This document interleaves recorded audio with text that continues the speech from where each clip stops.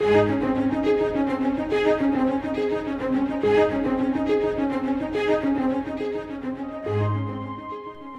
live in a changing world that is full of questions, and the answers must come from the unchanging truth of God's Word.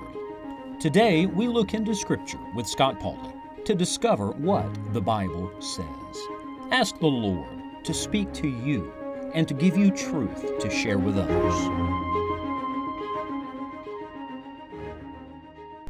Everywhere I go, it seems that the favorite verse of people today seems to be 2 Timothy chapter 3 and verse number 13, where the Bible says, "But evil men and seducers shall wax worse and worse, deceiving and being deceived."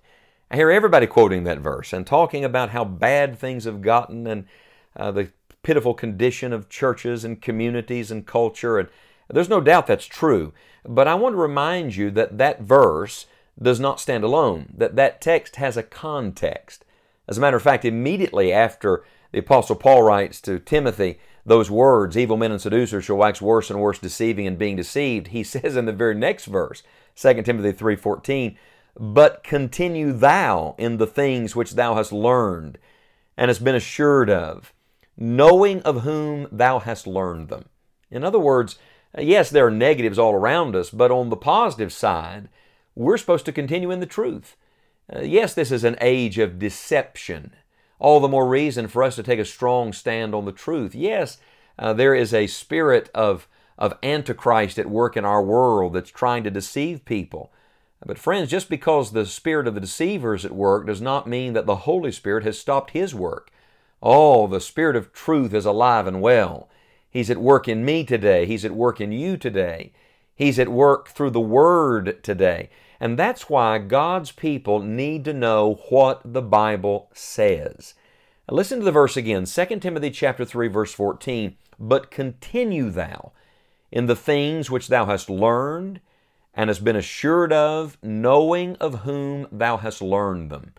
The three great principles, three great truths in that verse. Number one, you have to learn the Word. He said, if you're going to live it, if you're going to teach it and preach it to others, you have to learn it. So we must learn what God says.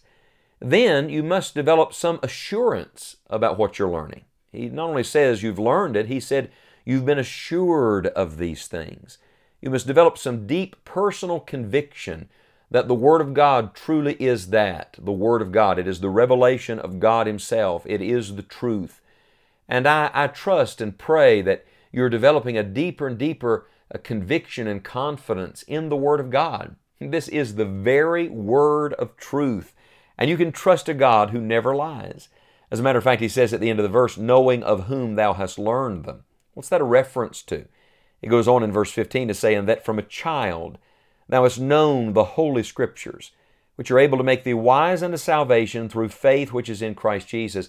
He's saying that faith that was laid for you in childhood, that simple truth that you were willing to accept in your youth, don't ever get away from that. No matter how complicated the world may get, no matter how complex the problems may be, always go back again and again to the simplicity that is in Jesus Christ.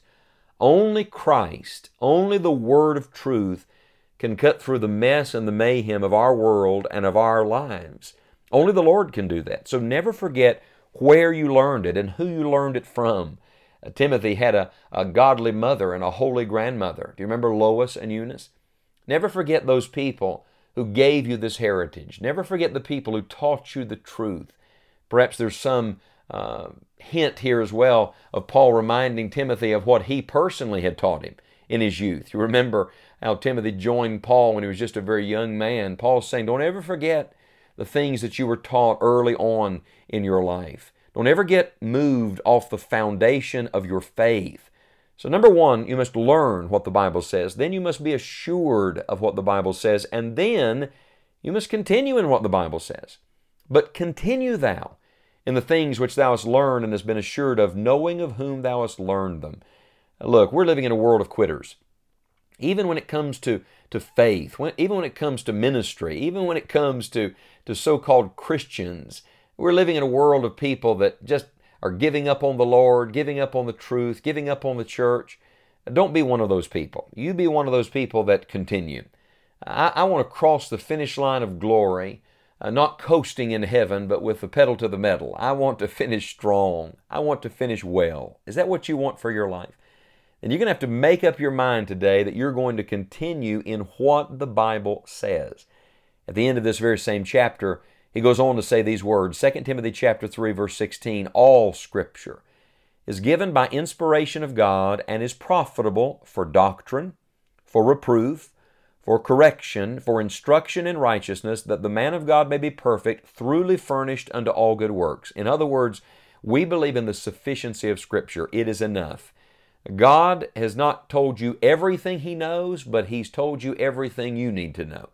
We have all things that pertain to life and godliness. In the Word of God, God gives you all the truth you need to live a victorious life.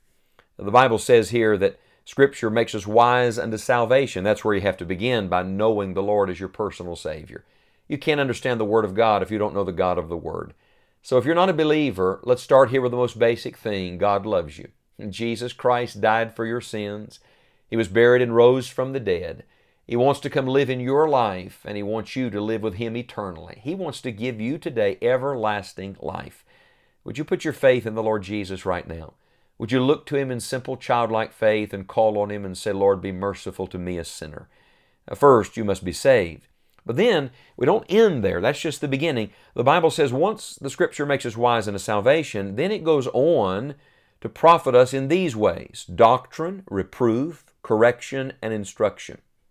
Now, notice the divine order here.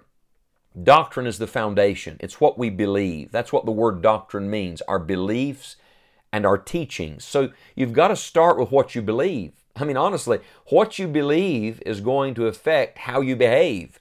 We might say this way: your doctrine affects your deportment. Your life grows out of what you truly believe in your heart. So he begins with doctrine. Then he says for reproof, that's to show us where we're wrong. Then he says for correction, that's to show us how to get right. Then he says for instruction in righteousness, that's telling us how to stay right. But notice, before he deals with the practicality of our individual life, before he deals with us personally and the way we live every day, he begins with doctrine. Now, that's why we're beginning this brand new series on what the Bible says. Why? Because only by learning what the Bible says can we learn truly what God wants. You see, when you come to study the Bible, you shouldn't come to learn things. Some people study the Bible almost like they're getting ready for Bible trivia. And that's very dangerous, because you can know things without knowing God. In fact, the Apostle Paul said, knowledge puffeth up. You can get full of knowledge and just be full of yourself instead of full of God. When we approach the Scriptures, we must come to the Word of God saying, Lord, reveal yourself to me. Lord, I want to know you. And if you'll come with that spirit, that hunger, that thirst, that heart, then God will begin to reveal His truth to you. And you must begin by knowing what the Bible says with doctrine. It's really not so much about formula as it is about desire. Do you hunger and thirst after righteousness? Jesus says you'll be filled. David said, as the hart panteth after the water brooks, so panteth my soul after thee, O God. Moses said, show me now thy way that I may know thee. I want to challenge you today to begin this study of what the Bible says with a simple prayer, a personal prayer from your heart. Dear Lord, show me yourself. Dear Lord, help me know God better. Help me to know the God of truth so that I'll have the foundation to become the person that God saved me to be. This is the only way to truly understand what the Bible says.